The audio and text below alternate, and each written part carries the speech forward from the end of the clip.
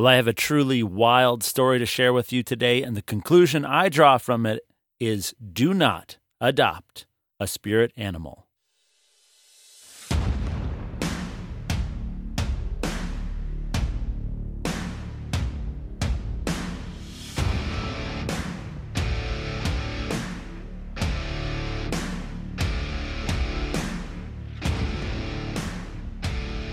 Welcome back to the Faith of the Fathers podcast. I'm your host, Carl Gessler, here to reignite the faith of the fathers. Derek Prince is a father of the faith that I've heard. I've heard his name many times over the years with a lot of respect.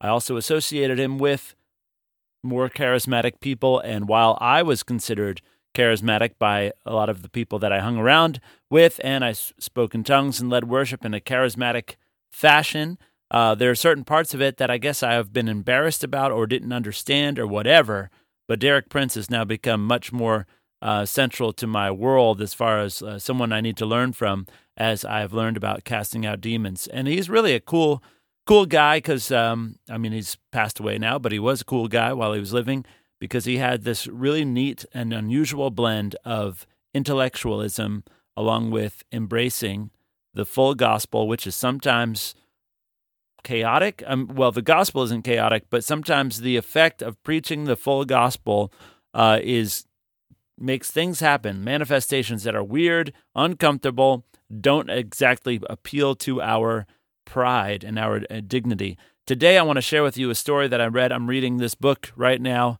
They Shall Expel Demons by Derek Prince, which is really an excellent work. I just got it started. Well, I'm close to halfway through, but it's really, really good, and I highly recommend it. And I want to share with you something that happened when he was in Africa. But first, let me go back a little bit because I was listening to Isaiah Saldivar speak on his YouTube channel. Isaiah Saldivar, if you don't know, is a deliverance minister who has a YouTube channel, and I'm learning a ton from him. He's a total fireball. And he was talking about with a friend about different manifestations they've seen. And he said that he was praying with this woman. She started manifesting a demon, and her nose started flaring. She was breathing in a weird way, and he was like, "What's going on?" And then she saw her make with her fingers make it look like there were horns coming out of her head, and then she started pawing the ground like a bull, getting ready to charge him. And I thought, this is a weird story. I have heard also about a woman, a young girl, I think it was, who during a deliverance, her hair actually turned and came around her head like a lion's mane, and she attacked the person who was doing the deliverance as a lion. Pretty wild story. And so, these are things I've heard. And this is why I say I'm embracing people like Derek Prince more, because this is just the fact. The world is weirder than I gave it credit, and I have to deal with it. And thankfully, there are people who have already learned that lesson and are dealing with it. So I'm going to share with you this story. This is from this book, and so he says on the third day. This is Derek Prince went to Africa. I'm not sure what country it was.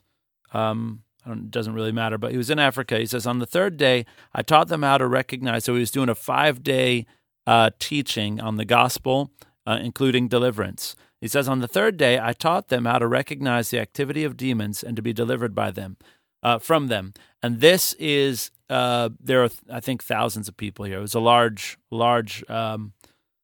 outside amphitheater, kind of a natural amphitheater. He said, at the end, I led them in a collective prayer of deliverance.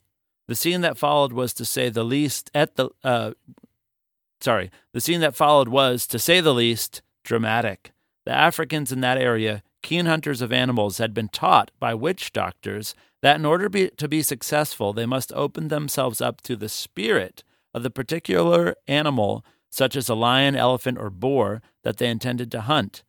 Unfortunately, often their wives are also overtaken by similar spirits. When we prayed the collective prayer for deliverance, these animal spirits began manifesting themselves. There was a cacophony of jungle sounds. Near the front, a man with a lion spirit attempted to charge me, but another man tripped him, and he fell to the ground without reaching me. Several other people both men and women, dug in the ground with their noses like boars. A number of women slithered on their bellies on the ground like snakes. One man rolled like a log all the way up the incline to the entrance. I was reminded of the word pandemonium, describing a situation in which many demons are let loose simultaneously. It was remarkable that there was no violence. The name of Jesus was continually on the lips of the workers who were assisting, and after about an hour the uproar subsided. The supernatural peace that followed led me to believe that most of the people had been set free. So, this went on for an hour of human beings making a cacophony of noise as in the sound of jungle animals. And that's just wild. It's crazy. I've seen enough now, though, personally, to know this is real. This is true. This stuff happens. I'm experiencing it myself. It is wild. And I may have shared this before. Forgive me if I have, but I'm going to just share it again. I was praying with a man recently who told me something. It was a pretty heavy thing that he told me, not something you would tell just anybody at any time. And then he had his head bowed, and then he suddenly came up and said, "Where am I?" And he had no idea where he was. And I told him, he said he didn't feel safe. I assured him he was in a safe place. And then I told them what he had just confessed to me. I said, "Did you know that you said that?" And he said no. He had no idea what he had told me, because I'm just saying that to say the world is a weird place. And the spiritual realm is incredibly real. And the Western world that's had their eyes blinded to it. We have said that superstition that doesn't exist. The only thing that's real is the things that I can touch and feel. And that's simply a lie. And so that's catching up to us. The weird world of the spiritual realm is catching up to our materialistic worldview and busting it to pieces. So in our schools, many times kids are taught to, they go through yoga classes, which no one should be doing. And in yoga classes, you're assuming the position of the worship of pagan gods, but they also will teach kids to have imaginary friends, a dragon or whatever, or to identify with their spirit animal. What is your spirit animal? I think you have probably done that with your friends, talked about a spirit animal. What is your spirit animal? I know I have, in a very casual, like comic kind of way, joking kind of way, but this makes it very serious. We don't want spirit animals, and we don't want to identify with one, and we don't want to welcome one into our life because they're real. Because unless you want to like manifest a dog, or one instance, actually two instances that I know of, was someone manifesting a bird just flying around. Like this isn't the kind of thing we want to do as humans. So we don't want to be degraded and humiliated by demons, and we shouldn't be inviting spirit animals into our lives. You may think that's silly, but let me share with you a story from the Bible, and this is the story of Belteshazzar, or Nebuchadnezzar, I'm sorry. Nebuchadnezzar was a king, and he just let arrogance go to his head. And God had warned him that this was going to take place, that when his arrogance reached a certain height, God was going to cut him down.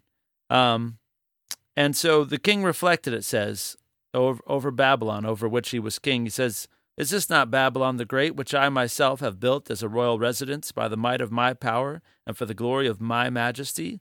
This is Daniel 4, beginning in verse 30. So he says, basically, I am tremendous. I am God, and look at all that I have done. And it says, while the word was in the king's mouth, a voice came from heaven saying, "King Nebuchadnezzar, to you it is declared, sovereignty has been removed from you."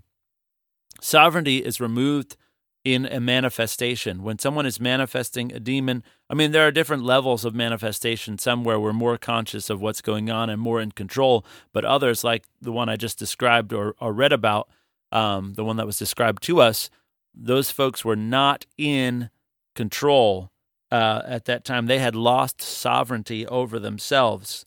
And in that situation, it was a good thing because God was drawing those demons out and getting rid of them. But the manifestation demonstrated that they were there the whole time. And there are stories of people who eat very nasty things like human dung, because of demons in their lives. We don't want these things in our lives. So sovereignty has been removed from you, King Nebuchadnezzar, and you will be driven away from mankind, and your dwelling will be with the beasts of the field. You will be given grass to eat like cattle, and 7 periods of time will pass over you until you recognize that the Most High is ruler over the realm of mankind and bestows it on whomever he wishes. Immediately the word concerning Nebuchadnezzar was fulfilled, and he was driven away from mankind and began eating grass like cattle, and his body was drenched with the dew of heaven until his hair had grown like eagle's feathers and his nails like birds' claws. But at the end of that period, I, Nebuchadnezzar, raised my eyes toward heaven, and my reason returned to me, and I blessed the Most High and praised and honored him who lives forever, for his dominion is an everlasting dominion. His kingdom endures from generation to generation. All the inhabitants of the earth are accounted as nothing, but he does according to his will in the hosts of heaven and among the inhabitants of the earth, and no one can ward off his hand or say to him, "What have you done?" At that time my reason returned to me, and my majesty and my splendor were restored to me for the glory of my kingdom, and my counselors and my nobles. They began to seek me out, so I was reestablished in my sovereignty, and surpassing greatness was added to me. And God wants to reestablish you in your sovereignty. You know, we invite things into our lives carelessly all the time because we're not really thinking about it. Now, you know, I think there are times where I've joked about a spirit animal, but mostly in it, like where you're kind of teasing somebody of giving them, saying, "Oh, your spirit animal is, you know, something embarrassing or whatever." I think, you know, we can go too far in being like paranoid about these things, but at the same time, we need to be careful about what we participate in, because we can naively invite something in. The demon takes us seriously because they are looking for any excuse to get in us and to destroy us, because we're made in the image of God, and that's what they want to do. And people get into yoga, meditation, you know, imaginary friends, looking for comfort, looking for fellowship, looking for things that should come from Jesus alone. And anytime we do that, we open ourselves. Anytime we seek from something else, what should only be sought from God, we open ourselves up to demons, because that is idolatry. And we're all guilty of it at some level. So anyway, this was a pretty crazy story, and I just wanted to share it with you, and just to make us more aware, too, of what we're participating, what our culture is participating in. We don't want spirit animals. We don't want to explore our identity. Our identity is already declared to us. You are a man or a woman made in the image of God. Don't go wandering around for something else, inviting other identities, including animals, to attach themselves to you. You don't want that. So Jesus, I just thank you for everyone watching and listening today. I bless them. I pray that you would establish your identity in each one of us. Thank you that we are children of the Most High God, made in the image of God, men and women made in the image of God, and the two shall become one, and together we will glorify God. And Lord, we just thank you that we are the bride of Christ, and we are made to be in union with you, and we want no idols with us. We don't want any third or fourth or fifth parties in this sacred marriage. We want to be joined in purity, a pure bride joined to you, Jesus. And that's what we want to be. Help us to be it in the name of Jesus. Amen.